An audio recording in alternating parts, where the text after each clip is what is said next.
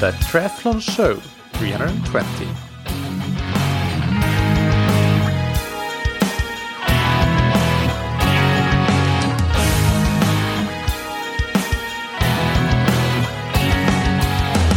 Hey, what's up everybody, and welcome back to another episode of That Triathlon Show, the podcast presented by scientifictriathlon.com. I'm your host Michael, and on today's episode I interview Coach Brenton Ford. Brenton is a swim coach based in Australia, and he's the founder of Effortless Swimming that I'm sure a lot of you have already heard about, seen their YouTube videos, or listened to their podcast. Brenton was previously on That Triathlon Show all the way back in episode 18, and then we mostly talked about open water swimming, but today we dive deep into technique and technique development, specifically in the context of age group triathletes who are somewhat time restricted when it comes to the swim training they can do. We also discuss things like video analysis and general training structure, how to improve your swim fitness, and plenty of other bits and pieces. But before we get into the interview, big thanks to our sponsors. First, we have Precision Fuel and Hydration. Precision Fuel and Hydration have a range of tools and products to help you personalize your fueling and hydration strategy so that you can perform at your best. Regular listeners of the show will know them as Precision Hydration, but they have changed their name to reflect the fact that they have been helping athletes with hydration and nutrition for a long time now and have products in both of these categories. Everyone sweats at a different rate and need individualized hydration and sodium intake strategies, and also fueling strategies need to be individualized because they depend on factors such as duration and intensity of the activity. So a one-size-fits-all approach to fueling and hydration doesn't cut it. Head to precisionfuelandhydration.com and use their free online sweat test and quick carb calculator to understand your fluid, electrolyte, and carbohydrate needs during training and racing, and book a free one-to-one video consultation with the team to refine your strategy. As a listener of the show, you can get 15% off your first order of fueling and hydration products with the code TTS22 at checkout at precisionfuelandhydration.com. And thank you to Roka. Roka produce exceptional quality triathlon wetsuits, tri-suits, swimskins, goggles, performance sunglasses, and prescription eyeglasses and sunglasses. If you want to go faster in the water or on the bike, then consider getting a Roka wetsuit or tri-suit. But for today, let's talk a little bit more about Roka's performance sunglasses. Roka's performance sunglasses are made for advanced performance even in the most extreme conditions. They are unbelievably lightweight, have amazing optics, and they cannot fall off your face thanks to the patented Geeko anti-slip technology. Personally, I love the Matador model, but you can choose between a number of different models to find the pair that fits your preferences and requirements the most, both in terms of function and style. Visit roka.com/TTS for 20% off your entire order. Now, without any further ado, let's get into the interview with Coach Brenton Ford. Welcome back to That Triathlon Show, Brenton. How are you doing? Good, thanks, Michael. How are you? Yeah, not too bad. You were one of the very early guests of the podcast back in episode 18 or so, I believe. So that's been 3-4 years almost. So for the many new listeners that we have since then, can you introduce yourself to the audience and tell us a bit more about yourself and your background? Yeah, thank you. So my name is Brenton Ford. I run a swimming coaching company called Effortless Swimming, and we specialize in helping triathletes improve their swimming technique. So I started this business about 12 years ago, and over that time I've worked with 6,000 or 7,000 different swimmers with underwater filming and video analysis, and I've really just focused on what can we do to help triathletes and swimmers get faster, understand technique, and make those changes over a couple of months or a couple of years. So that's been my specialty for the last couple of years. And prior to that, I was a competitive swimmer, so I made a few national age finals as a junior. And then I coached a master swimming club, which is an adult swimming club here in Australia, for about 8 years, and took them to 5 national club championships. And after that, I sort of went full time with the business, and now we run a lot of clinics around Australia, coach a lot of people online, and also when we can, we run camps overseas too. So my life is 90% swimming, and I love swimming. I love coaching and really working with adults to improve their technique. So I'm glad I get to do what I do. Yeah, no, that's awesome. And you've also done an Ironman yourself, I know. And was that because you wanted to see what swimming in the context of triathlon is like? You did Ironman New Zealand, I believe. Yeah, that's right. I call myself a one-hit wonder when it comes to triathlon. I did one season where I did an Olympic distance, a half, and a full. And I was booked in to do Ironman Melbourne, and that was the last year that they ran it, so I ended up cancelling it. So I had to book in, and I did New Zealand over in Taupo. And I wanted to do it just to tick it off the bucket list because it was something that I wanted to do since I had a lot of friends in the sport, and also just to see what's that experience like. And I found it helped immensely when it came to coaching others, just to understand what does your body go through when you're doing so many hours on the bike and on the run. Does it actually impact your swim? And obviously it does. So for me, it was a good experience just from a coaching point of view as well. But I found it really fun. I loved training for it. I loved being that fit. And maybe down the track when the kids are a bit older, I might get back into it. So wait and see. Yeah. So the first question that I want to ask you on the topic of swimming for triathlon is, can you describe, or in your opinion, what limits swim performance for age group triathletes and how to overcome that? So you talked a lot about technique, but here we can get into perhaps when it is technique, when it might be fitness, and all of the kind of nuances and points on the spectrum in between. Yeah, absolutely. I mean, as a triathlete, you're limited with the amount of time you can put into the swim because you've got two other sports to train for. So time's probably the number one limiting factor. And so for a lot of people, that might be 3 or 4 hours a week that they can swim. So in that time period, you need to make the most of the limited amount of time you've got in the water. So time's number one. The second one can be fatigue as well. So when you are training for those other sports, you might come off the bike or off the run pretty fatigued in the legs and maybe not feeling that great when you get into the pool. So sometimes you need to adjust your training to account for that, and just make sure you are still getting some sort of intensity into your training. The other thing can be mobility. Personally, I found when I started doing triathlon, I came from a swimming background. My mobility was really good. And then as soon as I was spending several hours on the bike and in this hunched over position, and I was running as well, I just found generally I got a lot tighter through the shoulders. My thoracic spine or thoracic mobility was limited too. So I found a bit of an impact there. I couldn't rotate as well. I couldn't recover over the top of the water as easily.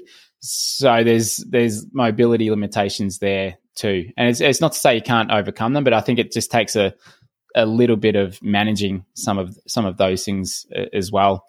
The other thing too is obviously open water swimming can be quite different to pool swimming, and learning how to swim in the open water well is different to swimming well in the pool. And it's one of the challenges that I have when I'm working with people is that normally we want to try to get them to swim well in the pool first, just understand some of the concepts, the main concepts around technique and what's important. Then when they're comfortable with that, we sort of build into taking that kind of stroke, but perhaps with a couple of changes into the open water. So it's different than coaching just a traditional swimmer. I know when I first started coaching, I came from the understanding that everyone knows how to swim, and if you ask them to make a change, they should just be able to do it. But that was just me as a naive young coach. Whereas a lot of people don't know some of the fundamentals of swimming, so sometimes you have to start with the basics. And but triathlon swimming is very different than your traditional pool swimming. So for me, it took probably 4 or 5 years to really understand that. And when I finally understand it, I think it made me a much better coach. And for the athletes I was coaching, it made a big difference. But I think that's a mistake that a lot of swim coaches have when they're working with triathletes, is they're trying to teach them to be a swimmer and not a triathlon swimmer. Yeah, no, I 100% agree. I actually had that very specific discussion with an athlete yesterday when discussing things like squad swims and so on, and things to just keep an eye out for and be mindful of. Then, yeah, on the balance of technique and fitness, so what's your opinion there? Are more of the athletes that maybe there is a bit of a bias there because you're, as you mentioned, you're kind of a a business that focuses a lot on the technique aspects and doing video analysis and things. But just in general, do you have an opinion on whether most age groupers are more limited technically, or whether for a lot of them it's actually just swimming more and then everything will sort itself out once you get a bit more specific swim fitness? What's your take on the balance there? Yeah, aerobically, most of the triathletes I work with, they're really good. Aerobically, they're very fit. So it's not a matter of increasing their aerobic fitness because it's just so strong from the other two sports. And this is general terms, of course, but for many of them, it is technical, provided that they're doing 3 sessions a week in the pool. So if you're doing 2 sessions a week, you probably need to really pick it up to 3 to see some benefit. And obviously 4 is better if you can, but minimum sort of 3 to really see some good improvement.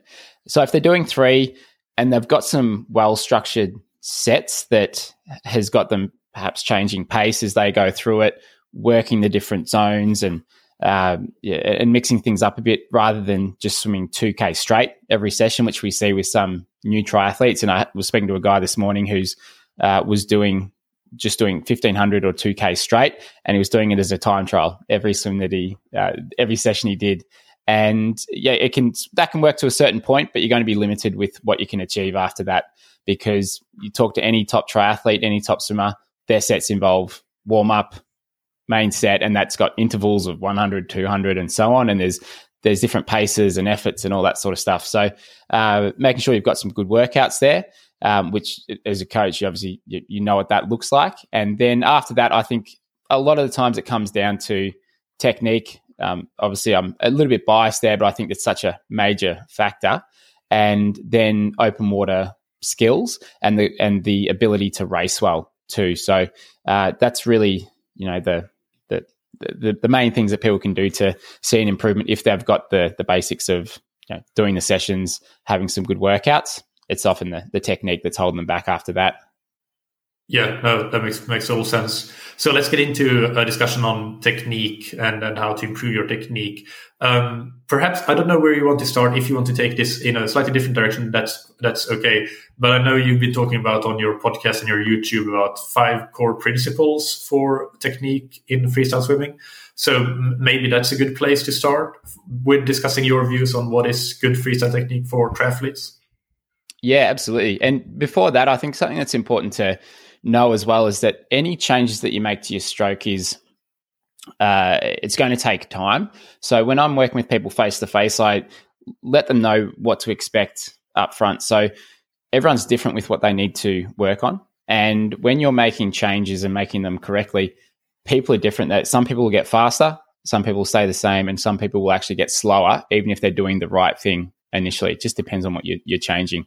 And for me, when I started teaching, I thought any change you make should immediately make you faster. And that's a misconception, because that sometimes you'll be using different muscles and muscle groups, so it's going to take a little bit of strength and time. It's going to take time to develop that. And it's a motor pattern that you might have had for several years. That's all your technique is. It's this muscle memory you've got. And so it takes typically 6 to 8 weeks to be able to change that, sometimes longer. And so you often are not going to make these changes and get it right every stroke. You might get it right 1 stroke out of 4. Then we just want to build up the consistency there. So when people are patient and they're not trying to force these changes, I find that's when they typically do best, because if we're relaxed and we're calm when we're swimming, we tend to swim faster and we move better. So those people that are wanting to just get immediate improvement straight away, then they often don't swim as well because they're just trying to force it. So it's just, I think, having the attitude of I'm just happy being sort of where I'm at, and as long as I focus on the technique for the next 6 to 8 weeks, then I will see the changes. Because I often get emails 2 or 3 months after a clinic or with working with someone where they're like, nothing was happening for a long time, then all of a sudden it clicked, and then I could take 5 or 10 or 15 seconds off my 100, but it felt like nothing was happening for a while. But it just takes time to develop it. So I think that's an important thing, because otherwise people don't stick with the changes long enough. Yeah, great preamble, and great kind of warning for the users, so to say. Yeah, absolutely. And a coach that I've worked with is a ex-Olympian from New Zealand. He talks about the pit of discomfort, that when you make any sort of changes, it's going to feel uncomfortable and awkward more times than not. And so that's a sign that you're actually making a change. And then it's not until that new motor pattern's established that it actually feels good. So when I'm working with people at clinics, I'll let them know, like, don't worry if it feels like, yes, that, all right, my stroke's feeling better, or if it feels like you've completely forgotten how to swim. At least you've changed something, because that's our goal. It should be, you might feel some discomfort there, and that's a good thing. So that's what's important going into it. And then in terms of the stroke, I've found it was typically this order that I'd go through in my mind when I was analysing technique with people. And you've probably done the same when you're thinking of, you're watching someone, you're looking to improve their stroke. It's like, we don't immediately go to the catch and pull. We might look at their breathing to start with, and then their alignment and a couple of other things. So for me, I found it was helpful to write down these 5 core principles, because usually for people, we want to go through the stroke in that order. And so for me, it was, initially the first thing we want to look at is their breathing and relaxation, because if you're panicked, you're short of breath, then everything else is going to go out the window. So that's the very first thing that we like to look at. And there's so much that can go into your breathing. Like, I had like someone who works with breathing with people on our podcast, and there's just so much that I didn't know. Like, I've looked into this, studied it quite a bit the last 2 or 3 years, and with your breathing, like, it's the only part of your autonomic nervous system that you've actually got control of. So our stress response, to perhaps being on the start line or having someone swim over the top of us, the only thing we can actually control is with our stress response is our breathing. So if we can get that under control and we can learn to breathe better, then that's a huge part of not only swimming, but I think, but life as well. So that's something that, that we do like to look at first. After that, we often sort of look at balance. So we want to find our balance, which is pretty much your body position, which is the first way that you can swim faster, which is to minimize drag. So we look at, is there something causing their balance to be thrown off? And as you know, head position is a big one, but there's also a lot of other factors, such as how people enter and the depth of their hand and their kick, and how they hold their body and their posture. The third principle, we look at alignment. So that's kind of what the hands are doing out the front. We also look at the recovery and the entry there. And then the fourth one's the catch and pull. And then the last one is the rhythm and the timing, putting it all together, which is like the dancing part of swimming. It's just where everything goes into sync. So that's the structure. And if for those that are listening, if you look up 5 core principles, effortless swimming, we've got those listed on our website, and you can read more about them there. But if you are either like looking at your own videos and wondering, what do I start with? Those 5 core principles could be a good way to go.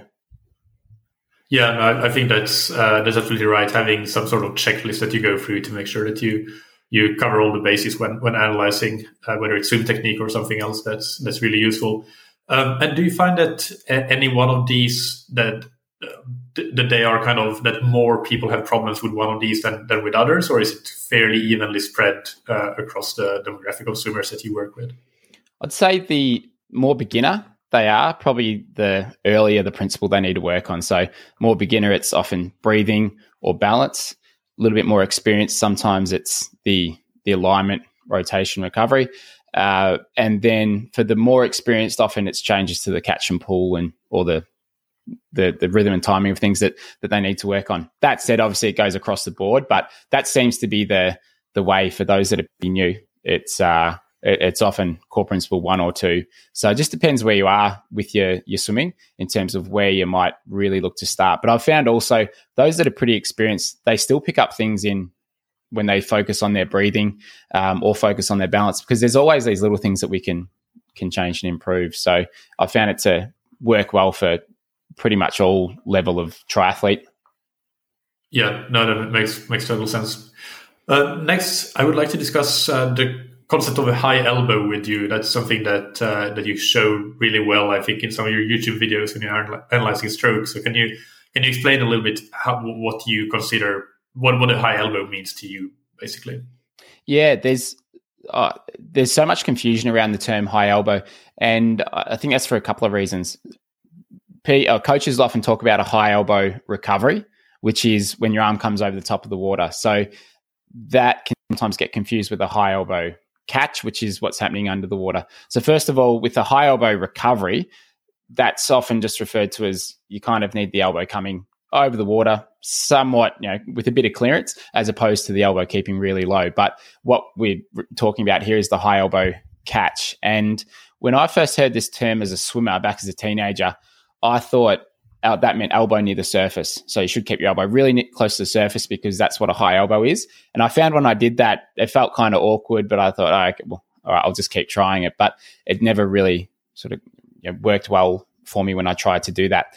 And when I started coaching, I obviously looked into it and I did a lot of filming with people. And the high elbow catch is really it's the position we want swimmers to get towards when their fingertips are pointing down. So I know it's a podcast, so it's hard to convey this visually, but the start of the catch I consider to be when you're on your side, one arm's fully extended out the front. So when you're at full reach, I consider that to be the start of the catch. Then when your hand and forearm moves downwards to when the fingertips first start pointing down, that's about where the end of your catch is. And in that position, we want to get this high elbow catch. And the way that I would define it would be if we were looking side on at you in that position, if we drew a line from your shoulder to your fingertips, if the elbow was above that line, that's a high elbow. So it's a better term for it can be like elbow forwards position, because obviously a dropped elbow is when the elbow is sort of pointing to the bottom of the pool. So you can think of it like a elbow forwards position.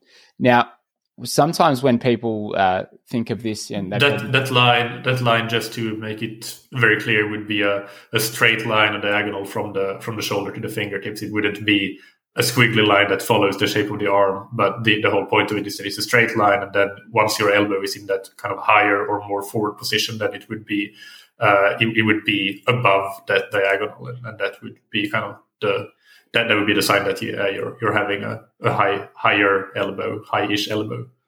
Yeah, and that's and so that position it's important because then our hand and forearm is angled to press back a lot better than if the hand and forearm is facing downwards, because pressing down doesn't do much to move you forwards.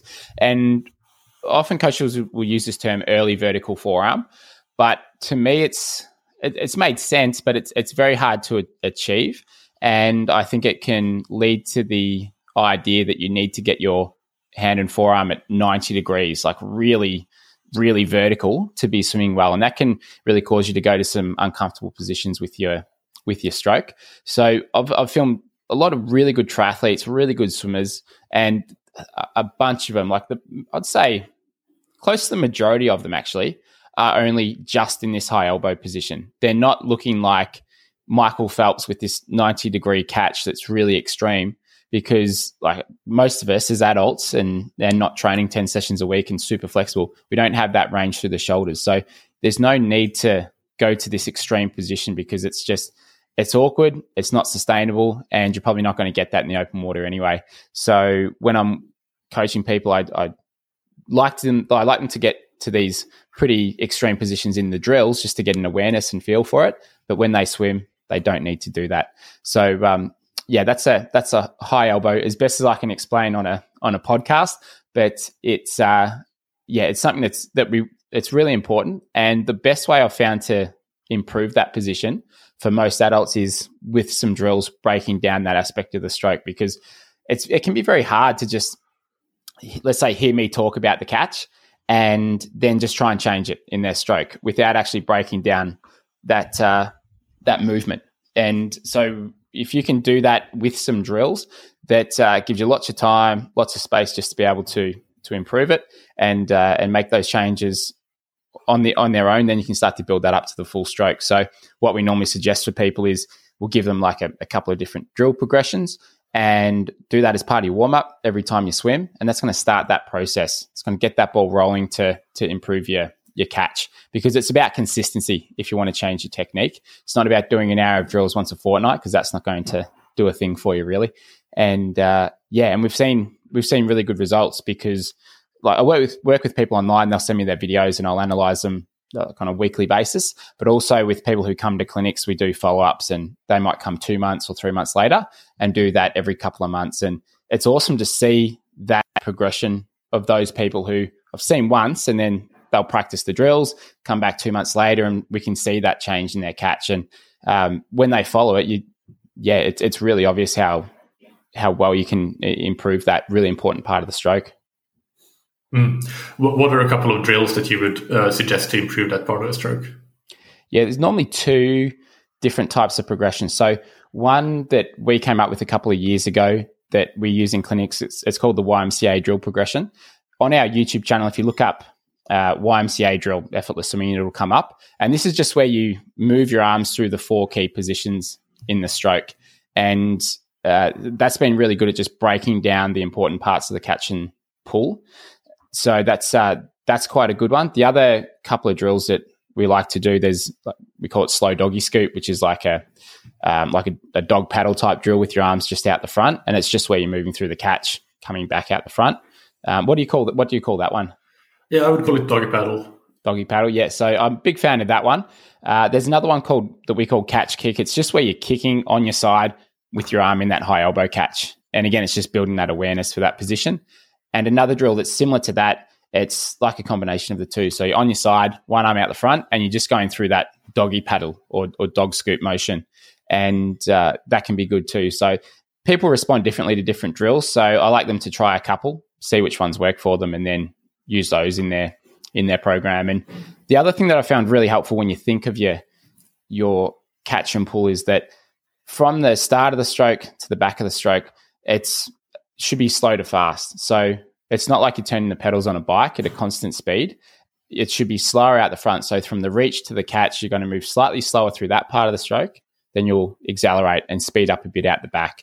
So movements in swimming are slow to fast. And that plays in really well to the next point, which is your catch is more the setup phase, not the power phase. So often when people come to me and they're trying to go faster, we see them rip really hard in the catch. They try and get all their speed, all their power in the very first part. But the thing is, through the catch, it's an overhead motion, or movement. So you're not very strong through that overhead movement. And secondly, if you just go for broke at the start, you're only pressing down on the water. You're not set up to press back. So if you think of your catch as more of a setup motion to then apply a bit more power and accelerate through it, you tend to find you have a better catch, you hold more water, and it's a lot easier and it's faster as well. So they're two things that I find really can make a difference for people if they are going about it a different way. Yeah, that's an excellent point. It's definitely not the first time we have discussed that on the podcast with going from slow to fast. But the way you broke it down there, the reasons for why, I think honestly that's the best explanation I've ever heard for why it makes so much sense to do it that way. So kudos for that. That was a great explanation. Then on the technique side, still staying on that, do you think, are there any common kind of myths or misconceptions or mistakes that you see people do or hear about that you would like to point out and maybe give a different view on? Yeah. One thing that I see a lot, and this is not necessarily a particular technique or common issue with freestyle, but I find that people tend to jump around a lot with what they're working on, and they might see a certain way of swimming and then completely change their stroke to fit in with this type of swimming. So, and look, with the videos that we do on YouTube, which I post videos pretty regularly, and I'm talking about different parts of the stroke, it might be good for 20% of the people watching. It might be something that they need to work on, but for the other 80%, it might be irrelevant. So it's good to, I think, if you can get some sort of like filming done or some sort of coaching from someone, maybe get 2 or 3 things to actually work on that's specific to you, and then just turn off all the noise, shut off all the noise and focus only on those, because it's very easy to get distracted, even from an Instagram video or listening to me talk here. But when you actually have something specific to work on that's relevant for you, that's when you really see some some big changes. Not that it doesn't help. People do get ideas from watching different videos and stuff, but it is easy to get distracted. The other thing is obviously with the stroke, one of the main ones can be the alignment, which is so common. If you go to a public pool and you look at 10 people swimming, you'll probably see at least half of them are crossing over out the front. So when the hand enters, it crosses the center line. So with a lot of the swimmers I work with, I say to them, if you can get on what we call the train tracks. So if you imagine you've got tracks that run in line with your ears, every time your hand enters and you reach forward, you want to follow that track. So we call that swimming on train tracks. And if people can get on those train tracks, if they are crossing over, it can iron out a lot of the other issues that we see throughout the stroke. So that's a really big one. And the thing about that part of the stroke is they've often got to exaggerate it to the point that they think they're going way too wide, that it's got to be completely incorrect. Like our proprioception in front of our head is very poor for most people. And that's not anyone's fault. That's just what it is. And even me personally, I've swum for a long time, but my proprioception out the front's really poor. So sometimes when we're making these changes, we've just got to exaggerate them to the point that we think this surely can't be right. And when you do that, then you normally have made the change. So for that one, for example, if you are crossing over or you're not sure, look forward and see what your hands are doing when you're. If they are crossing over, then you can adjust it with that visual feedback in front of you just by looking up occasionally. So that's the good thing about crossing over. You can change it and get that immediate feedback. After that, I think like the catch in the pool, to me, that's the 20% of the stroke that can make 80% of the difference. So I have a big focus on that with the swimmers I work with. And that aside from that, we sometimes look at things like posture and what the kick is doing. So a helpful thing with posture is that if you have poor posture when you swim, so you're rounded through the shoulders and hunched over, then you don't end up using your lats, your lower traps, your rhomboids very well compared to if you have good posture. So like if you were standing up straight like a soldier to attention almost, that's a similar sort of posture that we want. And the difference with that is huge, because we'll get swimmers going through this exercise at clinics where they'll partner up, they'll put one person will put their hand on top of the other person's up at shoulder height. We'll get them to hunch their shoulders and then push down as hard as they can. And then we'll get them to go to good posture, up straight, chest out, shoulders back, but still relaxed, push down as hard as they can. And it's usually twice the power that they've got just because they're using their back and shoulders in a better way. They're using the bigger muscles through there. And so that's a good way to highlight, just swimming with good posture can make a huge difference for someone who might be swimming with poor posture. And look, probably a quarter to a fifth of the swimmers that I see are swimming with poor posture. But for those that are and then they change it, it's night and day between the two positions. Yeah, no, there's some excellent points. And since you mentioned that the catch and pull might be the 20% that makes 80% of the difference, I just want to ask you as well about the pull through. We already mentioned accelerating through it, the stroke going from slower to faster. But other than that, are there any other tips for things one can do to improve the pull through, or just common mistakes in that area to avoid? Yeah, there's a couple. So one is through the catch and pull, we want to try and keep the fingers pointing to the bottom of the pool. They can come off to the side a little bit, but not too much. So sometimes we will see swimmers when they've gone through their catch, they're about to pass under their shoulder. Sometimes they'll let their fingers point directly to the side of the pool. And we find that leads to a poorer catch position. They don't hold as much water. So keep the fingers pointing down.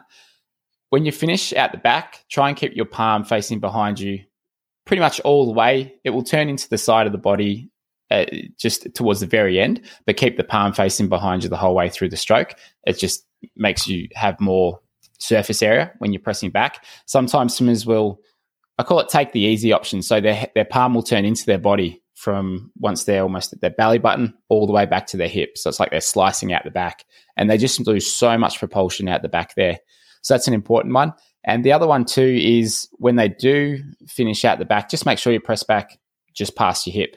A lot of swimmers that I work with end up being very short. They're coming out before the hip, and then they're losing up to 20% of their overall distance per stroke just because they're finishing really short. And so I was working with a guy on the weekend actually who it was really big. Well, it was a really sort of simple change that he had to make, but it made a huge difference. So he was stuck at 145 per 100 pace for for his sets and for his races. And when we looked at him, he was swimming so short. Both hands were coming out well before the hip. There was no reach and extension out the front. So he was just a lot of turnover, a lot of effort. And he said he was doing that because he was swimming with athletes that were doing 130s. And so I think for him he was originally like 2-minute pace. So for him to get down to that 145, he just turned his rating up and got through it that way. But he was stuck at this 145. And then what we had to do was just work on a bit more length out the front. So get him to actually reach and rotate out in front of him before he pulled through and finish off further out the back. And when he made that change, like he was able to do it pretty easily once he actually saw what the problem was. And it looked so much better. And I didn't check his stroke count or anything, but just looking at it, it was a much longer stroke. And I've got no doubt that that's going to get him down to that 130 that he was sort of aiming for. So, there's a couple obvious ones that often that we see when we're filming people. Yeah, those are some really good points as well. Now, let's jump a little bit here because we're talking about technique. So I want to get to the video analysis part of the questions here. And I mean, we've kind of discussed around this already, but if you just put it down into a short and concise answer, what is the value of having a video analysis done for your swim technique?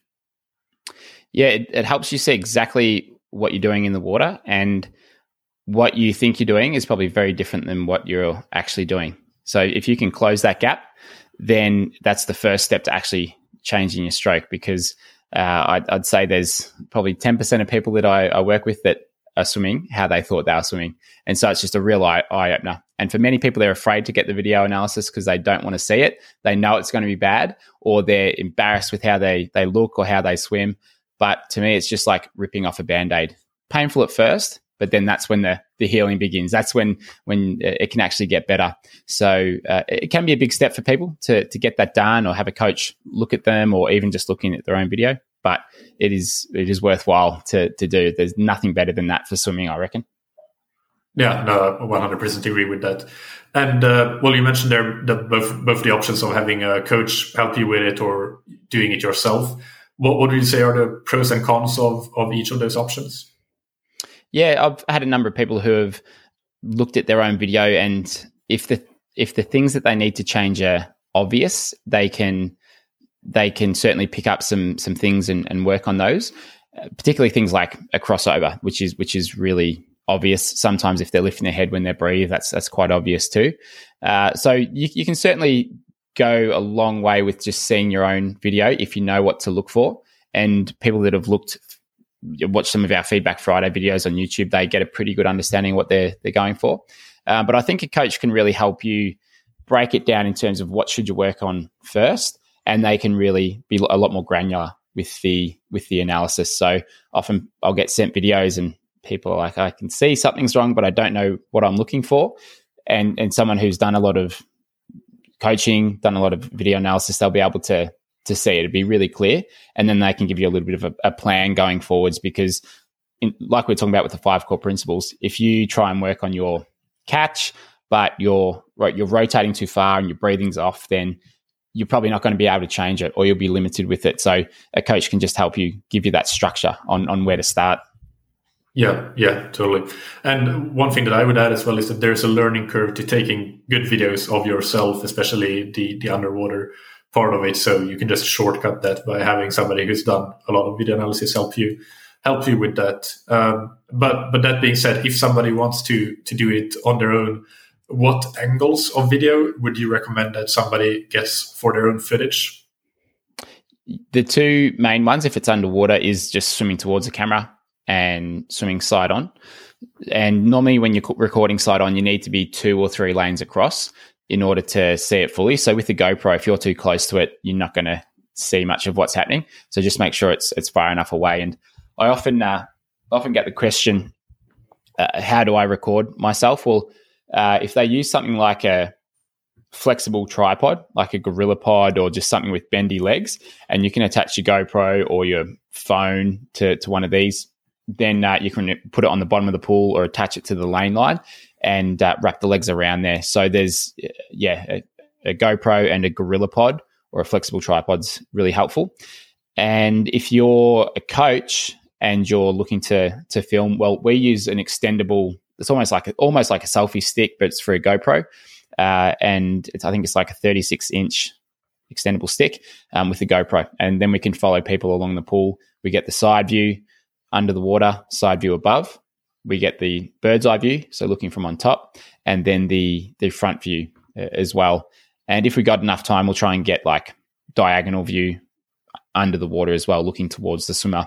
Have you filmed yourself before? Have you used stuff to? Yeah. So what you say there about the coach being able to follow, that's, in my opinion, one of the other biggest advantages of having somebody else film you, whether it's a coach or just a friend, that you get a longer section of actually seeing yourself in the side view in particular.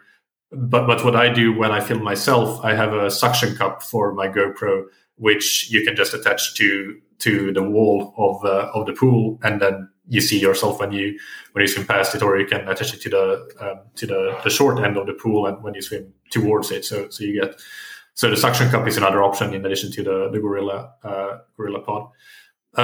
But yeah, I think I agree. Like when you have somebody, if you can team up with a friend and get one of those longer sticks to attach your GoPro, or the best option, of course, being to see a coach. But if you can get somebody else, then you get a lot more out of that, because you can get these other views, and you can get a longer section at each view. I do find that it's a little bit tricky to analyze yourself with just the kind of 3 or 4 strokes that you see in that frame when the GoPro is stationary.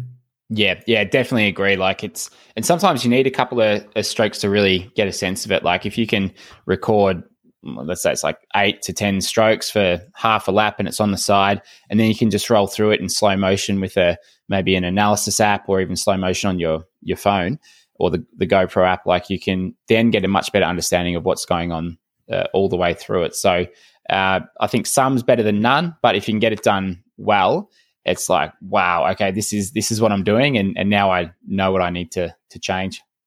Yeah. And speaking of apps, well, what apps do you like using when analyzing videos? Yes, we use 2. Coach's Eye is quite good if you're analyzing your own video or a couple of friends. We use one called Skillest, which is actually a golfing app. But for what we do with lots of people at clinics, that's how we generally will analyze them. And what was it called? Skills or? Yeah, it's called Skillest, Skillest. Okay. And it's a golf coaching app, but they say golfing's a lot like swimming. So it's good for what we do with our clinics. And but it's either of those two, just depending on the situation. Got it.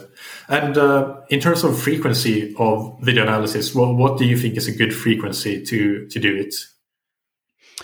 Yeah, I'd say minimum every 3 months would be kind of the least you'd want to look at your stroke. When I'm working with people with our stroke analysis coaching, I'll usually get them to send a video every week, at least in the beginning, because that's when we're working on more things, and then it will often spread out to maybe every 2 or 3 or 4 weeks after that.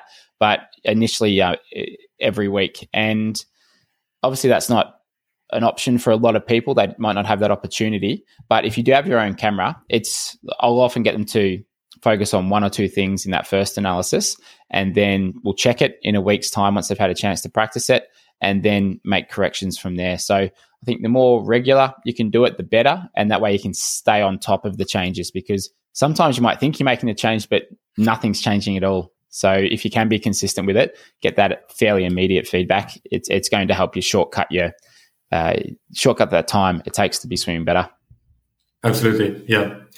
And so then let's move on to discussing some of the kind of fitness side of swim training, and how and when to do that. So let's say we're talking about a very well-rounded age group triathlete, and they're already working on technique. They're incorporating that. They're getting some quite reasonably regular video to improve their stroke technique as well. But how would you, for example, structure a week of, let's say, 3 swims, as you mentioned, as the kind of minimum in broad strokes in terms of what they're working on in those different sessions? I like to usually have, if it was three sessions a week, it would depend on the person, but generally we'll have one threshold variable pace session, one aerobic longer session, and then depending on where they're at, we might have maybe another threshold session, or we might do some speed and some skills work for that third one. But I'd say if they're just doing 3, we'd probably go 2 threshold and variable pace, 1 aerobic, because if they're training for a half Ironman or an Ironman, we want to make the most of those 3 swims a week. And so for me, like an aerobic session might be a bit longer. Let's say it was 4 or 5K, for example, and some of that might be with pull buoy, paddles. We're just looking to hold a fairly steady pace, but just get a bit more distance in the arms. And then the other 2 sessions with the threshold and variable pace, it's looking to, if you go by like CSS pace or critical swim speed, if that's something that you're used to as a marker, it's often working off that sort of pace. But we're basically like looking to be working reasonably hard within that session and be getting down close to race pace, maybe just above it, and changing speeds as we're going through it. So those other 2 sessions are often pretty reasonably hard, but I think it's important. So I've had a couple of athletes on the podcast, and they like professional triathletes, and one of them was talking about, like, for him, he swims 3 times a week and he's usually front pack, and he says in those 3 swims he wants to feel like his arms are going to fall off. So he's doing like 5 to 6K each one, and they're all pretty hard. So by the end, he's pretty cooked by the end of it. That's obviously not best for everyone, but I get the idea where you want to make sure you're actually doing something in those 3 swims, if that's all you can fit into the week. Yeah. And when you incorporate the variable pace in threshold sets, can you explain that a little bit more? So are you working from something, if you use CSS as a marker, for example, something that is a little bit slower than CSS to something that's a little bit faster than CSS, and then just alternating through, or how? What would an example set be? Yeah. So either starting a bit slower than CSS and getting to a bit quicker than that. I like to go off perceived effort. To me, that's a really good way to develop your skills as a swimmer, to be able to know how fast can I go for the speed that I'm going to get as a result, and what can I hold for a race. So with perceived effort, like a set, for example, that the squad that I swim with, that we've been doing recently, is we'll go 800, and look, this is when you're pretty fit and maybe towards the tail end of your racing season. But so we were going 800 at 70%, then we go 4 100s at 85%, and I would consider that to be, like, let's say it's your CSS pace. Then we went 600 at 80%, then we did the 4 100s at 85, and then we did 400 at 90%, and then the 4 100s at 85% again. So with the longer intervals, we were just getting quicker as we went, and then holding steady for the 4 1s. So I found that to be a really good one. But and the thing about perceived effort is that it's going to be different for the different distances you're doing. So the 85% 100s are actually going to be a bit faster than the 400 at 90%, because your 90% for 400 is going to be different than 90% for 100. So it's just the perceived effort for that interval alone. Yeah. So that's the difference there. It's not like 90% of your CSS sort of thing. So just making sure that people understand that concept. But I'm a big fan of perceived effort, because you can get really good at finding the right pace when you race, which is I know is a challenge for people who are new to the sport. So those sort of sets can help. Yeah, no, I absolutely agree. I haven't prescribed anything based on CSS in a good couple of years, I think. Well, it's all perceived effort, and I tend to use quite a bit of just verbal cues like threshold effort or endurance effort, and race pace. Race efforts like Ironman effort would be a pretty steady aerobic, but not slow aerobic. Have 7.3 effort. Olympic effort is kind of the same as 7.3 effort, so I don't tend to use both of them too much, but it tends to be 7.3 to Olympic effort would also be kind of a threshold effort for me, and then sprint distance effort would be more of a VO2 effort almost, or close to a VO2 effort anyway for the faster swimmers. So I'm with you there. And then let's see here. So one thing that I would like to ask as well is what are the differences for the very advanced swimmers, or quite advanced swimmers anyway, compared to the more beginner swimmers, but still assuming that we are working on technique already and we're taking that into account. Are there any differences in the types of sets? I mean, of course, things like distance and paces will be different, but do you feel that the same kind of general structure of the week can be quite similar between different levels of swimmers? It can be. I think if someone comes from a swimming background, they can usually roll through their sessions without needing to do a whole lot sort of thing. Like sometimes if people have got that swimming background, they can get away with just doing the swims and perhaps taking it a bit easier, or just making sure they have some sort of swim fitness. That said, not that you want them to do that. You obviously want them to do the sessions to the best of their ability, but I think for you can certainly give them similar sessions, but I think for someone who doesn't come from that swimming background, it takes a while to learn how to push yourself in the pool and push yourself in the water.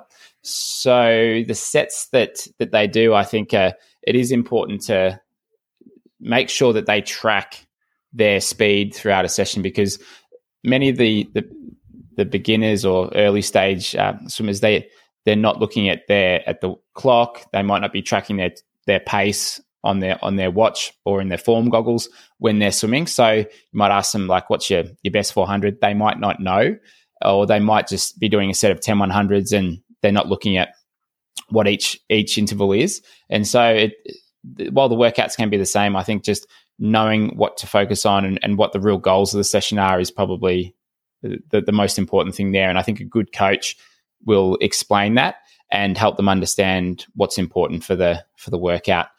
Because when you go from getting in the water, swimming 2K straight, going as hard as you can, to then actually having some well-structured sessions and knowing what pace you're trying to hit, and then going about that, that's when you often see the better results in the races, when people become that type of swimmer. Yeah, no, those are all good points. I tend to find that, especially with the longer intervals, the newer swimmers, the more beginner swimmers, they kind of, one thing might be just the pacing is difficult, but also just remembering to focus on pushing yourself, if that is the goal of the session, becomes more difficult. So I like to give shorter intervals even when working on the same thing for the more beginner swimmers. So if we're doing a threshold set, then maybe I would like to have my advanced swimmers do more like 300s and 400s, but for the beginners, it might be more like 100s, and just to make sure that they can stay focused and keep pushing through those, and then get a little mental reset after each one. Yeah, I think that's perfect, isn't it? Because with that lesser distance, they not only get the physical rest, but I think mentally as well, they can switch off a little bit, and then you can switch back on, and that's when they can sustain their technique throughout the whole session. With let's say an 800 interval to begin with, it's probably going to fall apart towards the end. So I think that's a great approach. Yeah, and then finally on this topic, so with regard to volume, when again, let's say that we're limited to 3 swims per week, how do you view the volume there? Do you look at that in terms of the distance or the time? Because obviously a faster swimmer will cover more distance in the same time. So do you like all of those 3 swims to be at least an hour, or do you have any sort of guidelines around the volume that we get into each session? Yeah, as you said, it's going to be the slower swimmers will take longer to do a 3 or a 4K set. So minimum, we usually want the session to be an hour. I think that's probably the least you'd want it to be if you're doing 3 swims a week. So yeah, going by that, usually going a bit more by time spent, and also for people who might be working, they might have kids. It's they might only have that 1 hour to 90-minute slot in their calendar. So while the sessions that I will typically write will be, we're looking to achieve a roughly a certain distance. I'm not fixated on the amount of distance that people do each week, because you could do 10K of rubbish swimming where you're just floating up and down, or you could do 8K where there's good structure, you're changing pace, you're hitting your times. So I'm not concerned necessarily with the distance that people do. When we're looking at distance, primarily that's with people who are looking to train for longer swimming based events, like a 10 or a 20K swim, where we want to look at the volume that they're doing each week and managing that and building it up. So I'm not overly fixated on that with many of the athletes or the triathletes that I'd coach. Where do you lie on that? I'm kind of the same. I take into account the athlete's speed in the pool, and then I have an idea that, okay, for this swim, I wanted to swim an hour, and then I plan the distance and the set according to that. And then if it's an hour and a half, then I plan the distance differently.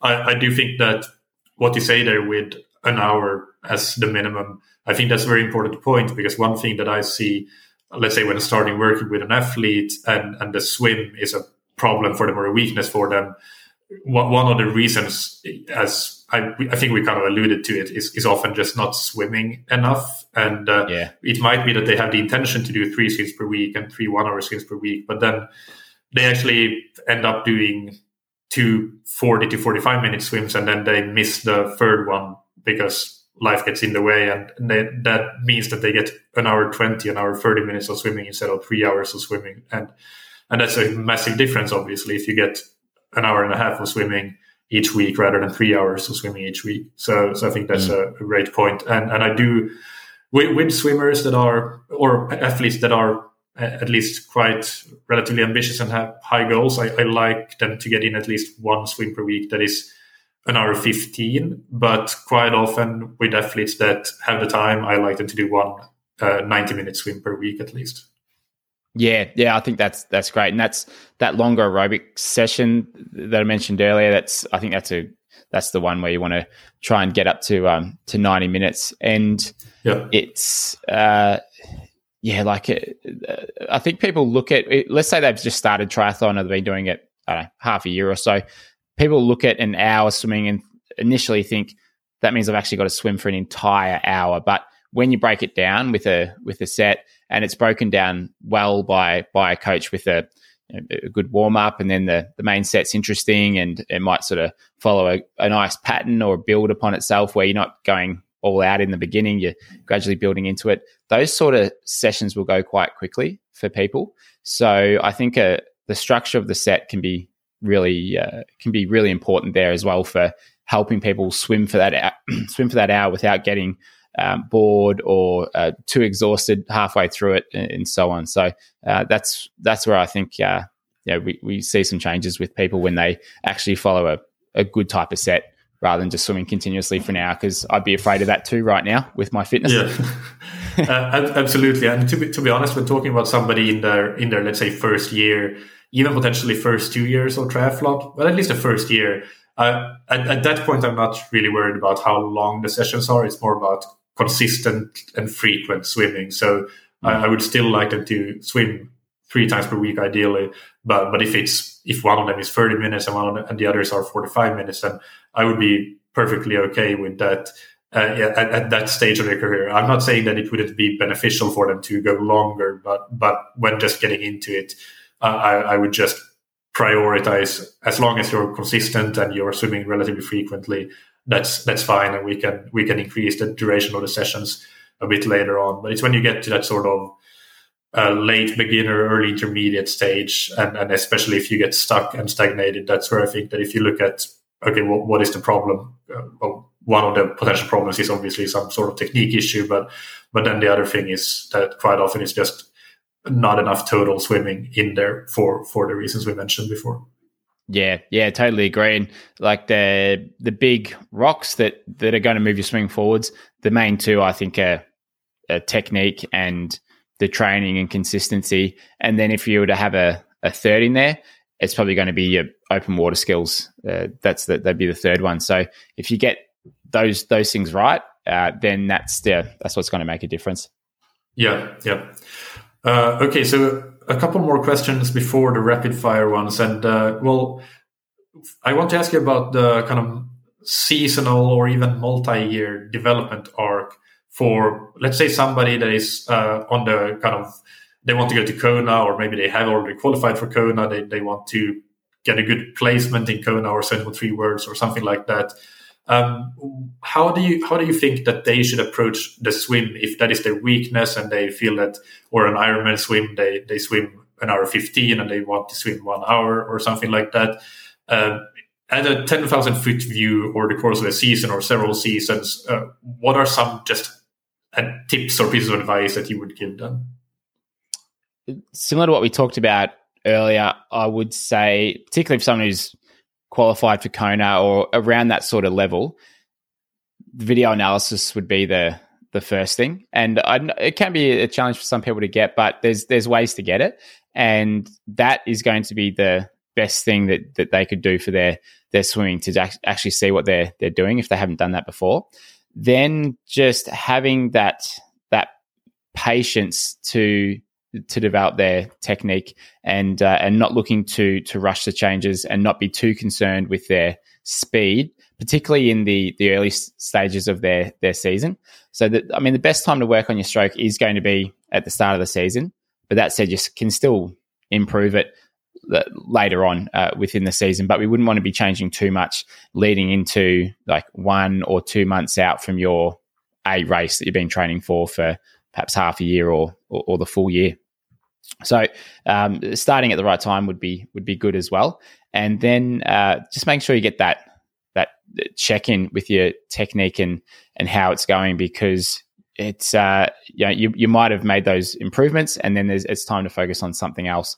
Aside from that, having a coach just to work with or having a squad to swim with can be really beneficial as well. So if you're covering those sorts of bases, you're usually going to be looking pretty good with things. But over the course of 2, 3, 4 years, you can make some huge improvements in your swimming. Even short term, in 6 months, you can make some huge improvements in your swimming. And I did a podcast. I think it was the start of this year with a swimmer in Sydney, and she did a clinic with us might have been December, and she practiced things until sort of, I think it was Feb or March. So for 2 or 3 months, she was practicing, and her times weren't changing.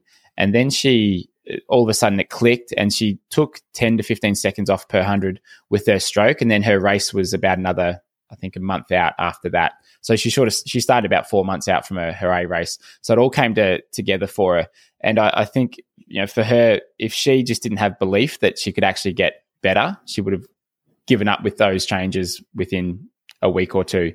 So as long as you just keep practicing and have faith that the right technique, the right changes can really make a difference, and you're patient with it, then those results can come. So that's kind of the approach I would take it for one of those, for an athlete at that level.